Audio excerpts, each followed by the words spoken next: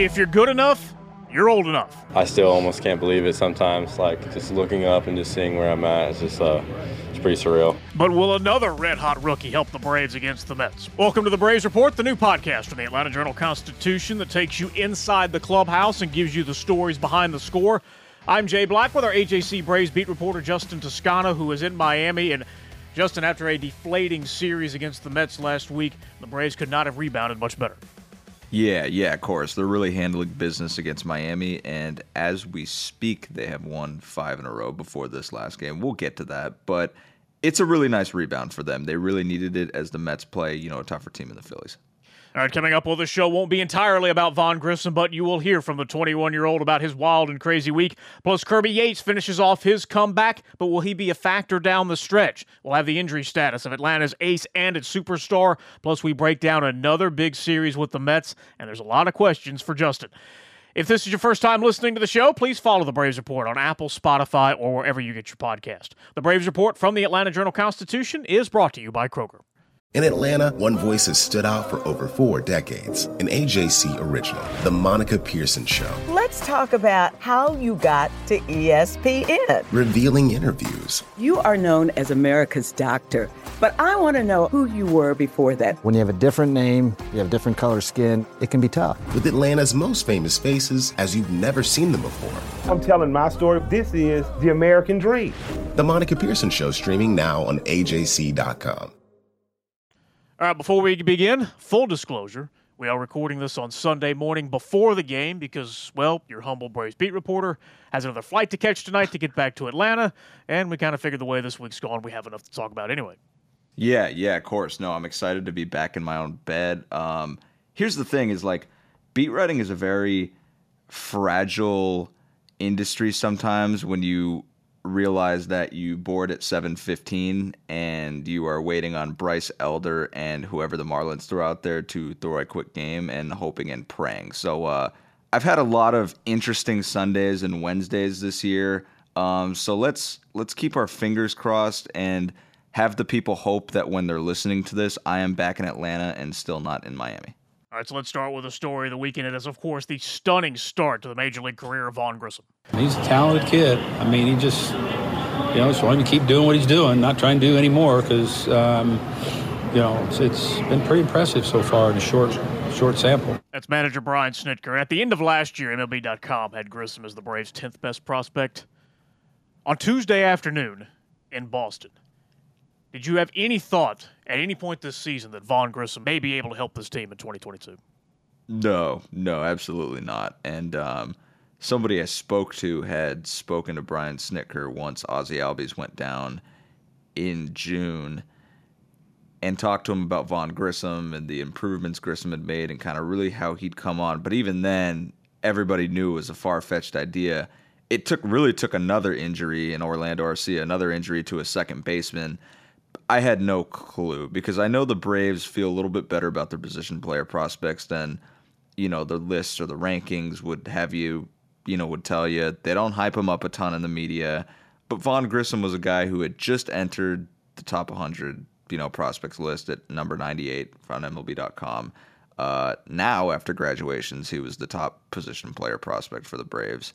But I had no clue. I mean, Michael Harris is one thing because he's a really special talent. But Vaughn Grissom shuttling him up, I had no clue. And he looks to be, really special as well. Hit 363 in Double-A in his short 98 at-bats there. Hit 312 in Single-A. It has just been a dramatic, rapid improvement for the 21-year-old. Yeah, 100%. And he's somebody who is more of a hitter, not so much of a slugger, but now the power is coming on. And a few years ago, he asked Mike Brumley, the Braves' old hitting coordinator in the minor leagues, a guy who still works with Austin Riley, when am I going to hit for power? And Brumley was like, it'll come at 2022. And that's just what happened. Grissom's been a hitter first, which is kind of rare in today's game where you have the hit ability, but you can still get some slug on the back end without sacrificing the hit ability. So he's really been growing into more power. Defensively, we'll see how, working with Wash a little bit helps him out, but he's been fine at second base. He's a shortstop naturally. And I mean, good Lord. Yeah, you look at him, 6'3". Atlanta's got another good one, but you keep thinking, it's like, how are they spitting these guys out who are 21 years old, and they're coming up here and they're hitting 440-foot bombs like it's nothing. And you asked, Brian Snitker about that on Friday. It obviously gets a lot of attention around the game that the Braves have two separate contenders for Rookie of the Year in Strider and Harris, two 21-year-olds in their lineup now in Harris and Grissom. And none of these guys really needed to spend a lot of time in Gwinnett. What does it say about the organization, though, when you have two kids who are in Double-A leading this kind of the game-winning route? It seems like it was years ago. We used to bring guys up from Double-A all the time that would help them win divisions in that 14-year run. I mean, John was never afraid. Once a guy touched Double-A, they were in play here. And so it's good. They provide some energy, and it's just good when you have talented guys that can play the game. There was a lot of mashing of fingers and a lot of discussion when Harris came up in May that, is he ready? He just barely spent time in Double-A. And Grissom was there less time, and that question really was not asked. Right, yeah, because of Michael Harris. I think the proper way to say it is Michael Harris walked so Vaughn Grissom could run in that debate. And I know the Braves, from their perspective, it's like they'll never know if somebody is truly ready. But for what they had here, they really liked Grissom as a hitter. They knew he could perhaps be an above-average defender. They think he's a smart, instinctive base runner. There are a lot of things they liked. And when you looked at them organizationally when Orlando Arcia went out, the main option that I would have thought of probably is, somebody like Braden Shoemake, if they were going to call up a prospect at AAA. But he went on the injured list, and so you couldn't call him up. And you have Ryan Goins, Pat Valaika, Taylor Motter, guys like that at AAA. And it really shows you a lot that Alex Anthopoulos was willing to go into the prospect ranks, which, as we've discussed on this podcast, are not aplenty in terms of guys who are, major league ready. But he was willing to go down there for the sake of winning, because they were really going to be sacrificing until Ozzie Albies came back if they, went with just a fill-in from AAA, like a Phil Gosselin type person like they had, earlier in the season. If they went with a Motter or a Goins or something like that, it's fine, but Adrianza would have been your primary starter.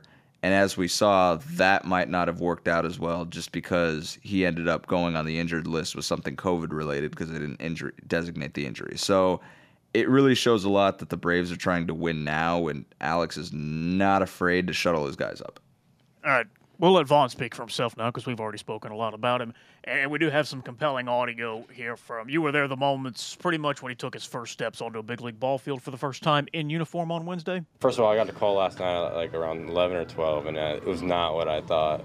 I had no idea. I thought I was literally in trouble for something.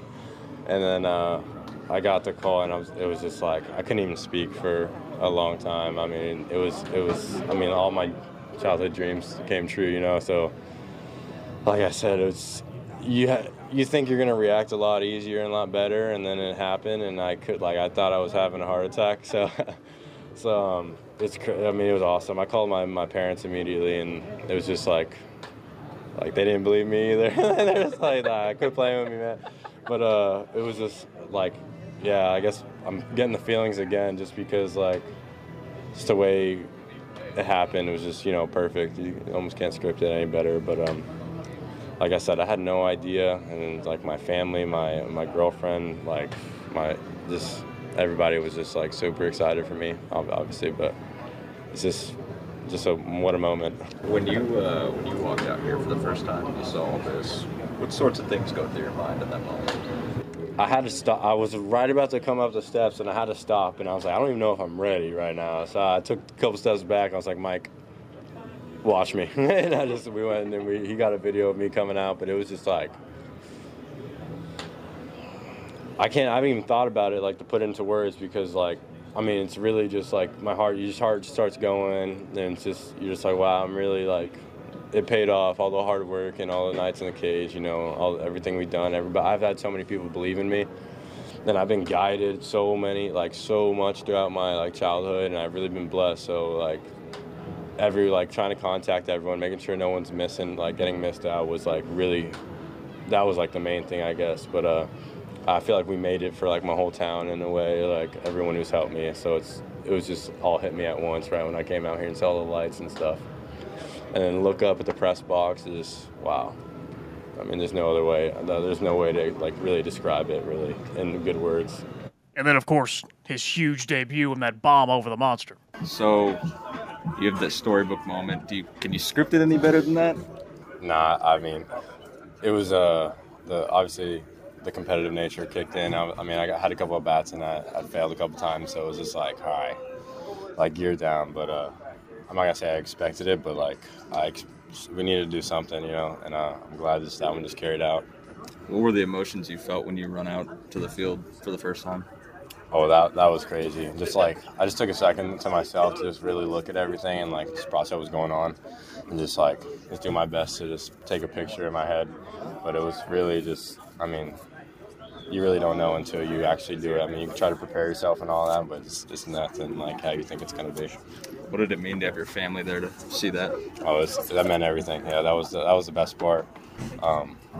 Like I said earlier, we all did this together, so it feels like a big family thing, like to get it done like that. The home run specifically, like just what goes through your head when you see that one leave? It's Fenway Park, the Green Monster. Like, are you even thinking about anything? Or I mean, my first professional home run ever was at the JetBlue. So like I don't know why, but I was kind of picturing, like I pictured it yesterday. I was like, oh, that would be cool, like if I did the same thing I did in my first, but I was like, nah, don't do that. You're gonna jinx yourself. You're gonna punch or something like that. But yeah, it's pretty surreal. Like I said, it's just what a moment. Like it was like a we made it moment, I guess. Like we did it, like type of feeling. It was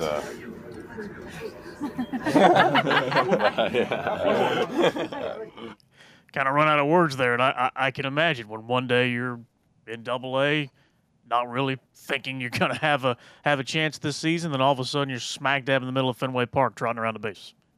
Yeah, no kidding. You go from playing in Tennessee with the Double-A team to Fenway Park among almost 40,000 people, Sweet Caroline, bopping from the speakers after the 8th inning, all that stuff.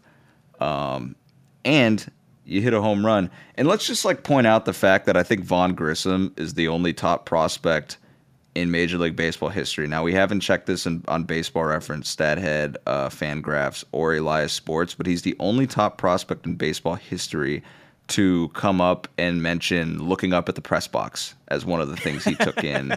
I don't think I've ever heard anybody say that, but thank you, Vaughn. A little ode to the media there. That's I have never heard anybody say that. But yeah, I mean, makes an immediate impact. And let's consider this. That ball at Fenway Park landed on Lansdowne Street beyond the Green Monster. The one yesterday was hit where the home run sculpture used to be, 440 feet. It flew off the bat at 107 miles an hour. My friend, these are big boy home runs. These are not cheapies, and this power is real. We heard about it in the minors. We heard it had been coming on, and he has crushed a couple balls so far. These are big boy bombs. 6'3", 440-foot homers at 21. And I hope one of our enterprising AJC photographers will get the shot of Vaughn Grissom next to Ozzie Albies when Ozzie returns, because that is two completely different body types. However, they both are, well, at least in the first week, Vaughn's getting it done, and Ozzie is obviously an all-star second baseman. But that is still his seat. When will he get to return to his seat? Yeah, right now, I mean, he's in picking up baseball activities a little bit. So he's played catch. He's still kind of running on a medical-specific treadmill that kind of keeps pressure off of the foot and doesn't put too much on there. Right now, it looks like the best case for him is probably early September or the middle of September, at some point in there. Now, the Braves haven't released a timeline. I'm just speaking off my own gut of covering this thing. But you're right. Then they'll have not so much of an issue with Grissom, just something to figure out. It's do you keep him on the roster and spell a guy here or there, or hit off the bench? Do you send him down so he keeps getting the at-bats? I mean, right now it looks like he's probably too good to send down. I mean, when that does happen, we'll see what happens when he's been in the big leagues for about a month or so and change. Yeah, this is still Ozzie's seat. Ozzie had not had the type of season he wanted to before the injury. But this is a 2-time Silver Slugger, probably on the most team-friendly deal in baseball for a guy who signed a contract extension. I can't think of another, and he should be coming back at some point, in the next month in a week or so. You would hope. The Braves certainly expect him back, so we'll kind of follow that. A significant portion of the Ask Justin segment is going to be about, of course, Vaughn Grissom. So we have many more questions on this topic, but before we go here, what is Orlando Arcia's status? Yeah, so he actually told me through interpreter Franco Garcia that the Braves said he could return in 3 to 4 weeks. Now, I asked Brian Snitker after. I didn't mention the timeline, but I asked him, and he said it's going to be a while. So that was what they found about the severity. So he looks like he's kind of a ways off. When you're looking for leading cardiac treatment, look to Northside Hospital Heart Institute. We lead with 5 emergency cardiac care centers, so we're here when you need us most. We lead with more than 55 locations in Georgia. That means we're always in the heart of your neighborhood. We lead with clarity, because clear direction is better when it comes to understanding every step of your treatment. Northside Hospital Heart Institute. We lead with heart. The Braves Report is brought to you by Kroger. And all right, parents, summertime is over. School's back in session. But if you're looking for a fun learning opportunity for your kid, try Kroger Chef Jr. Come visit your local Kroger chef for a guided kids cooking experience making a fruit pizza on August 27th at select Kroger locations. Each Kroger Chef Jr. is a 30-minute class where your child receives an apron, patch, chef's hat, recipe card and box, and a pizza cutter for only $7 per child. So register your time period at KrogerChefJr.com today. That is KrogerChefJr.com. All right, now, while Grissom has burst onto the scene this week, it's been a much slower burn for former All-Star closer Kirby Yates to get back to the show. But after Tommy John surgery in 724 days between big league appearances, Yates is back in the bullpen. And Justin, you had a lot of time to speak to him after his return. What was that like when they call down to the bullpen and you get to go? Were you emotional in that moment coming back out to the mound? Yeah, I think the whole day was kind of emotional. I knew this was coming, so I guess I tried to do my best to prepare myself, but I don't know if you ever can. It's not just me that's been in this. It's been so many people involved. It's been everybody in my family. It's been all the people back home in Kauai. It's like making a debut again, but I had probably way more emotion in this than I've ever had in a baseball game. To be honest with you about it. So. Wow. And how would you, now that you look back on the journey, it was almost 2 years to the day actually that you pitched in a major league game. How would you describe the journey to get back there?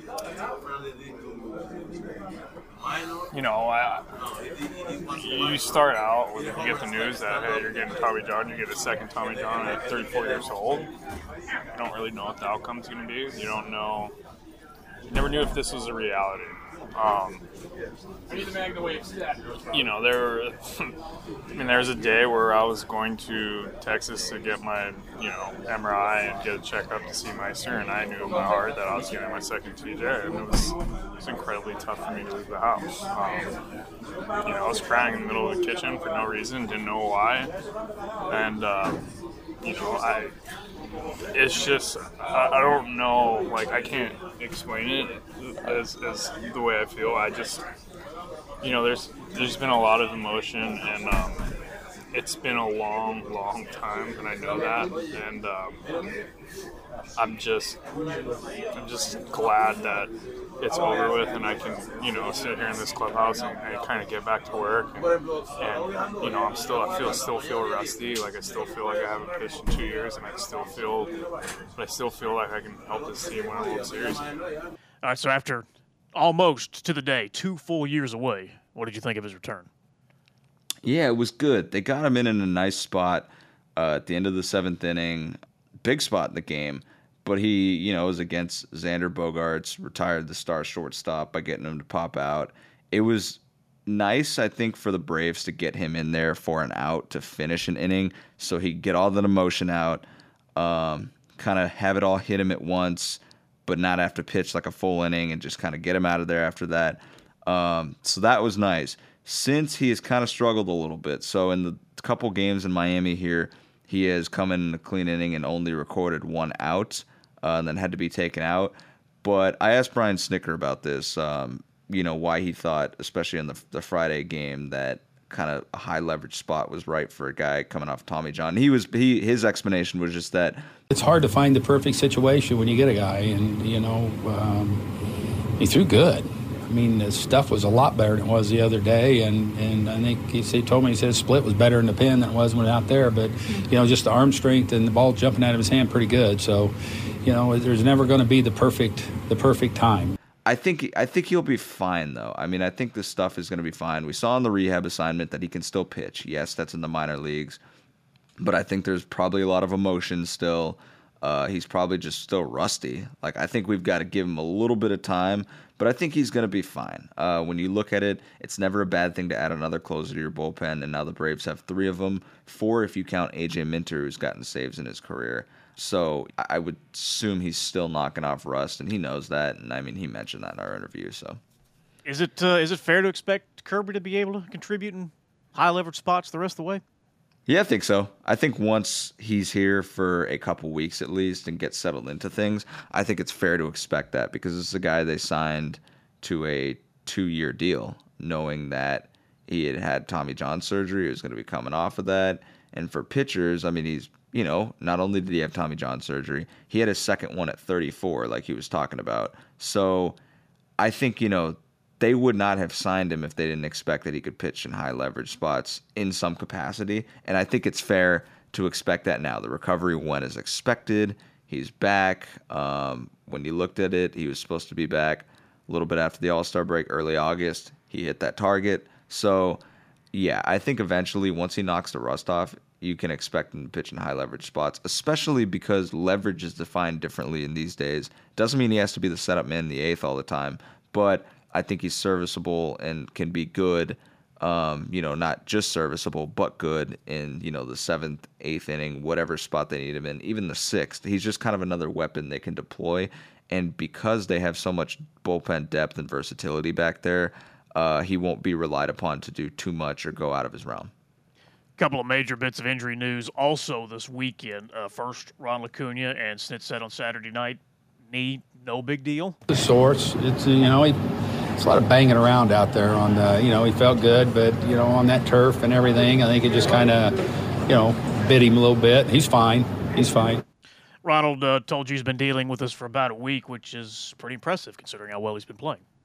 Yeah, no kidding. I mean, he's really come on of late, and he said, it's nice to come on and play really well, especially because as he struggled, he knows it's sometimes easy to lose confidence, but he's playing super well. That said, yeah, he's still dealing with a little bit of that knee soreness for a week or so. He still had to manage it through exercises, treatment, things like that, a routine that he's had since he's come back from the torn ACL.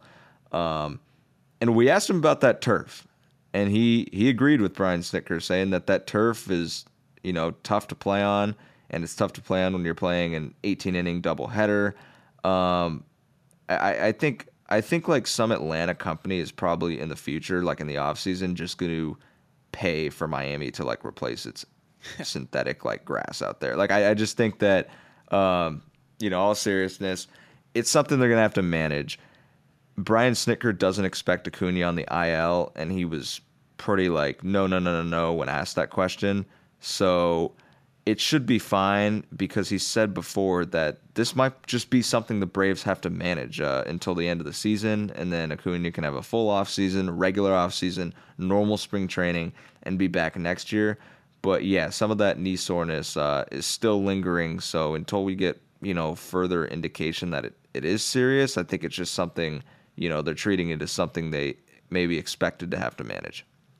Of possibly bigger concern could be the headline that includes concussion, Braves ace, and Max Fried. I would say it's definitely, it's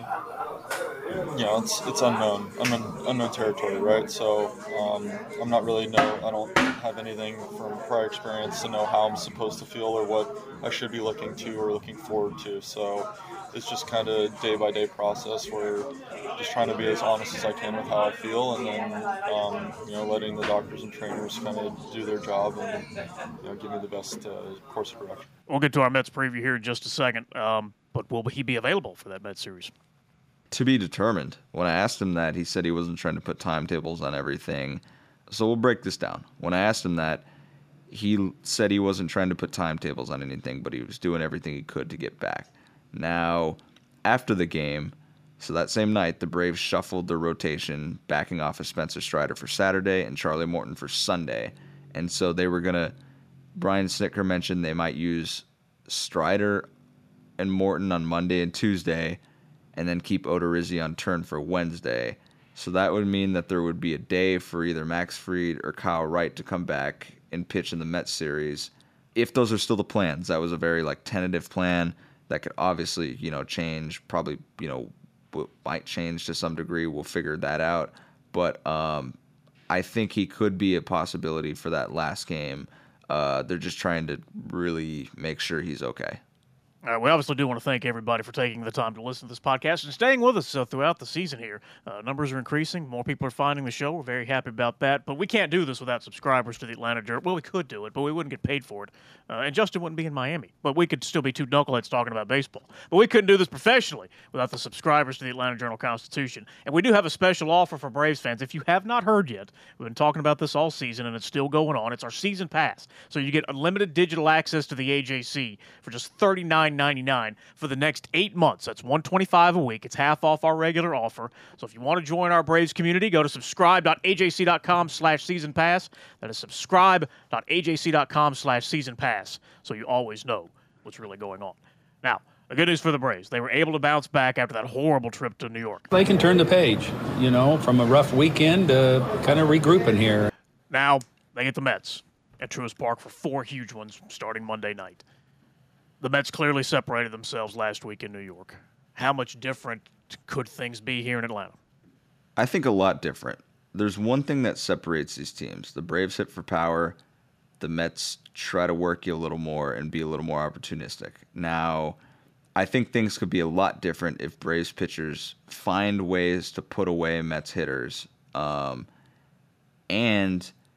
I'm not going to say the Mets were all luck. We talked about that. You create your own luck. The Braves have almost the same batting average on balls in play, but you look at a ball that goes off the bag against Spencer Strider and 2-run score. You look at a couple of those blue pits. You look at, it seems like a lot of those things, you're seeing a flare here, a soft single there, and that's the Mets' game. They put the ball in play. They put it where it needs to be. They stay with it and hit it, where it's pitched. But I think things could be different if Braves pitchers find a way to put away Mets hitters, and then if the Braves can hit a couple 2 or 3 run home runs throughout that series, because the issue with the Braves has not been necessarily that they can't hit for power against the Mets. They can. They just don't have anybody on when they do, because it's a lot harder to get 2 men on against Max Scherzer and Jacob deGrom and even Chris Bassett than it is against pitchers they might be facing here in Miami or pitchers they faced in Boston. I think that's going to be big. The Mets' starting pitching has been so good that the Braves really haven't been able to kind of run a circus around the bases and put a lot of guys on. And I think that's going to be the thing. If the Braves can handle the Mets' starting pitching and then Braves pitchers can put away Mets hitters, I think this could be a different result, especially because the Braves are getting them in Truist Park, which is hosted, I think it's 27 or 28 sellouts now. It might be 29.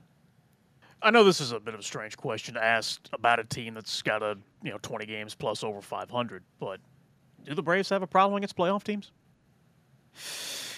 Oh, I mean, it certainly seems like it because they're under 500 against teams above 500.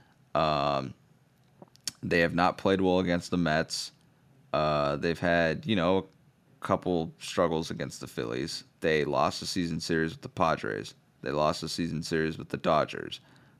I think they're as good as anybody talent-wise, but it is concerning that they haven't played like it as often as you would have liked. And maybe a lot of that bad record just comes from struggling against the Mets this year. The Mets have had their numbers so far. But, I mean, I think it is intriguing. You look at the Padres series, the Dodgers series, the Mets series. The Braves can play with anybody, it's just a matter of finishing those games off. We've seen a lot of close losses in the teams from California, especially. But you got to finish, you got to win. So while it looks like the Braves have one of baseball's best rosters, it is a little bit concerning that they just have not played overly well against the teams that they'll actually see in the playoffs. The Braves have played 14 series against playoff contenders, the teams with winning records. The Mets, Phillies, Cardinals, Brewers, Dodgers, and Padres. Of those 14 series, they've won 3 of them, 3, 7, and 4. The Mets have played 13 series with 1 in progress against those teams. They are 10, 1, and 1. The Dodgers, 9 series, they are 7, 1, and 1. Yeah, I think it's telling for sure. Now, the Braves, you'd be, as Matt Olson has said before, looking with a fine-tooth comb to find issues here, find place to add. But they just have not played well against those great teams. And moving forward, you ask yourself, well, is that just happens, circumstance and it's just a coincidence? Or is that indicative of a larger problem? Now, if you get into the postseason like we saw last year, anything can happen. Everything goes out the window. But it's almost like I keep saying that on paper the Braves are one of the best teams in baseball, and then when they get to playing the other best teams in baseball, they just don't look like it. And I think that's a lot of the issue, is that when they have played the Mets and the Dodgers and the Padres, they just have not shown up. Like there's just things they're doing that they don't execute, they don't hit as well, they're not as crisp. The pitching, I think the pitching is something that maybe worries me a little bit against the Mets, because I think they've played, 12 games against the Mets, and in those 12 games, they've had 3 quality starts. So only 3 of their starters have gone 6 innings with, giving up 3 or fewer runs. And you could probably take a pretty good guess, right, at who those are. Max Fried did it twice, Carl Wright did it once. And they only had, out of, last weekend, 1 out of 5 games was a quality start for a Braves starter. So I think it's just that they're not as good as they might be. They just have not played well against the better teams. And if you're a Braves fan, you just hope that's not indicative of the team as a whole and just like something that's a rough, poor coincidence. But they have not played well. They have not executed. They have not hit. They have not pitched as well. They have not played defense as well as they should have. All right, getting toward the end of the line here. Time for Ask Justin. Answering your questions on Twitter at Justin C. Toscano. What do we got? First up, Darren Stout. Is Grissom to left field that bad of a thought? Oh, I mean, he's 6'3", and that's a big boy to be playing out in the outfield there. But Aaron Judge does it. I don't know. I mean, I think, look, like the Braves will look for positional versatility wherever they can get it. Robbie Grossman's on an expiring contract. Eddie Rosario's not signed long-term. And the Braves have always shown a willingness to get bats, somewhere in the lineup, even if that's in the outfield. They played William Contreras in left field once, for goodness sakes. So I don't think it's that far-fetched, but I think they're going to let him stay. I mean, well, now that he's up, I thought they were going to let him stay at shortstop or second base through his big league time, kind of like until he got up here and then reevaluate. But I don't think it's a big, bad idea, especially if you want to get his bat in the lineup. From Blake Davis. How much does Grissom's showing, at least in a really small sample size, that he can play at this level affect Dansby's re-signing? Maybe a little bit, but I think there are so many other factors to Dansby that I haven't seen it like that personally. One, Dansby is just so important to the team. The intangibles he brings, I think, are irreplaceable. The experience is irreplaceable.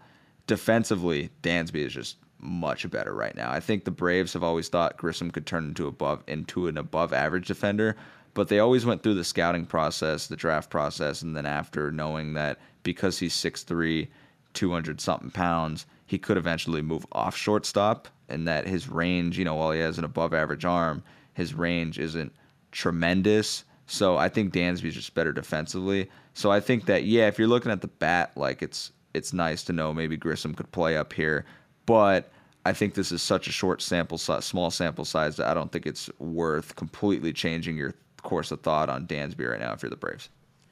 Next from GB, who's your top position player prospect in the organization, assuming Vaughn formally graduates?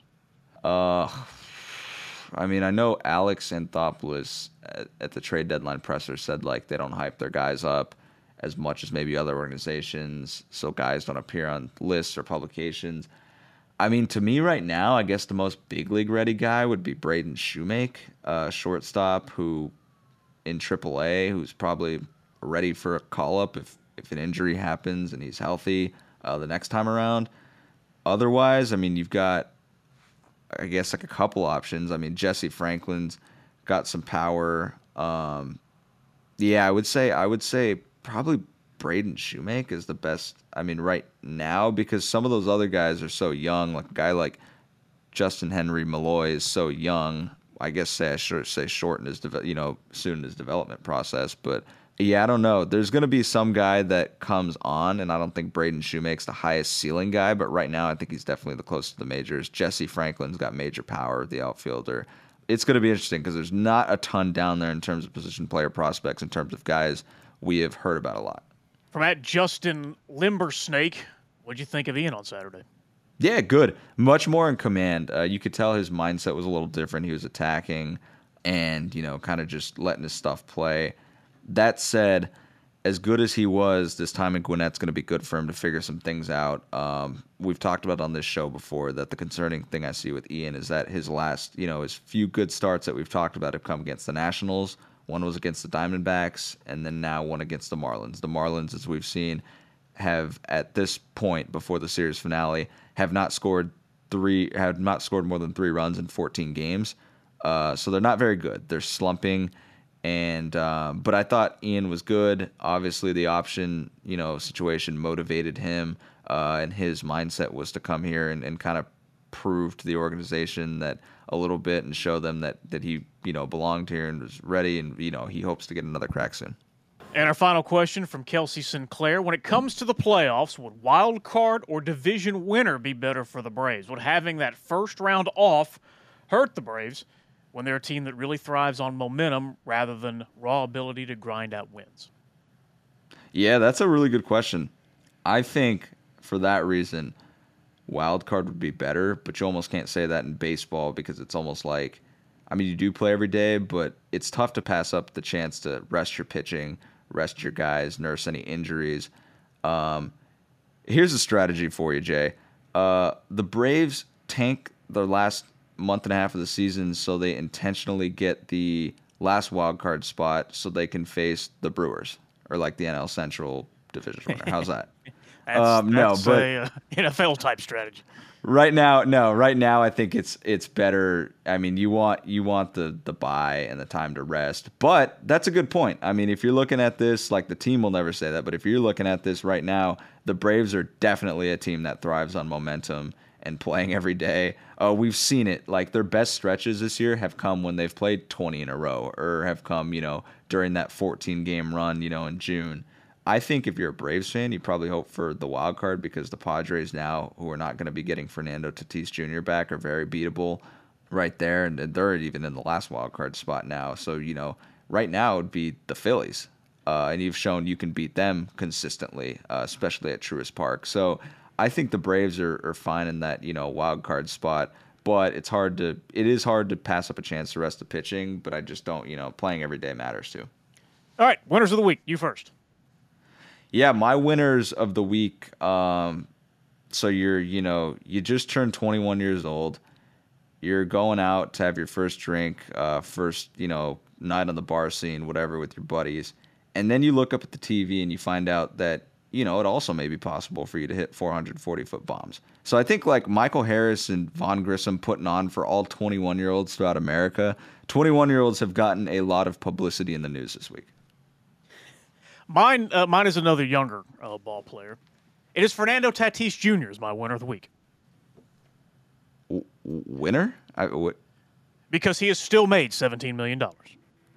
Oh my God! That's now the other $330 million could be in jeopardy, but he's at least still got some money in the bank. Yeah, don't get ringworm, and if you do and try to treat it, don't come up with an excuse like that. Everybody appreciates the effort. The baseball world appreciates the effort, but you looked at that excuse and you're like, holy smokes! I mean, I saw this funny thing. Somebody goes, "You need a better agent or or advisor or whoever if you're going to do that." And somebody replied and goes, "You can't fire your dad." Well, you can. It's been done before. Yeah. It is a little awkward. Seriously. So that's that. You got that if you're going as Braves fans. If the Padres climb back into that other wild card spot to face the Braves, they won't have their superstar who is out with ringworm and testing positive for performance-enhancing drugs. So Locker room's a little bit upset at the moment, a little bit of drama. Not what you want going into a postseason run. God, yeah, when you have some of those quotes as somebody, like I always say, it's difficult to read a Major League clubhouse if you've never played Major League Baseball.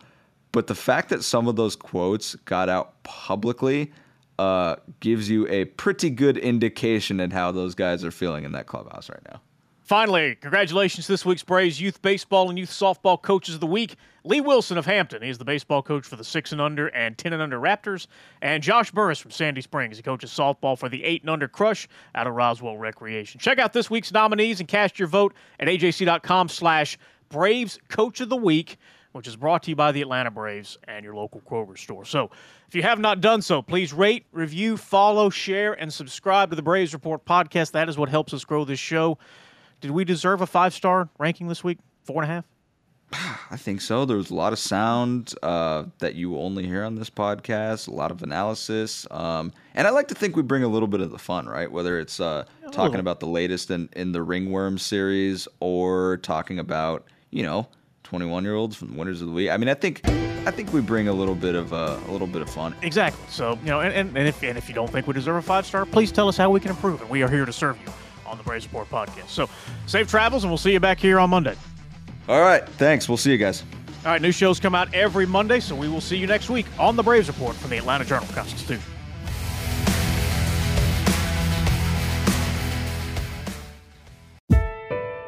When you're looking for leading cardiac treatment, look to Northside Hospital Heart Institute. We lead with 5 emergency cardiac care centers, so we're here when you need us most. We lead with more than 55 locations in Georgia. That means we're always in the heart of your neighborhood. We lead with clarity, because clear direction is better when it comes to understanding every step of your treatment. Northside Hospital Heart Institute. We lead with heart. The AJC's trusted veteran political voices, Greg Bluestein, Patricia Murphy, Tia Mitchell, and Bill Nighet, are the essential source for Georgia politics. The Atlanta Journal-Constitution's Politically Georgia. Sign up for the newsletter, download the podcast, subscribe to the AJC.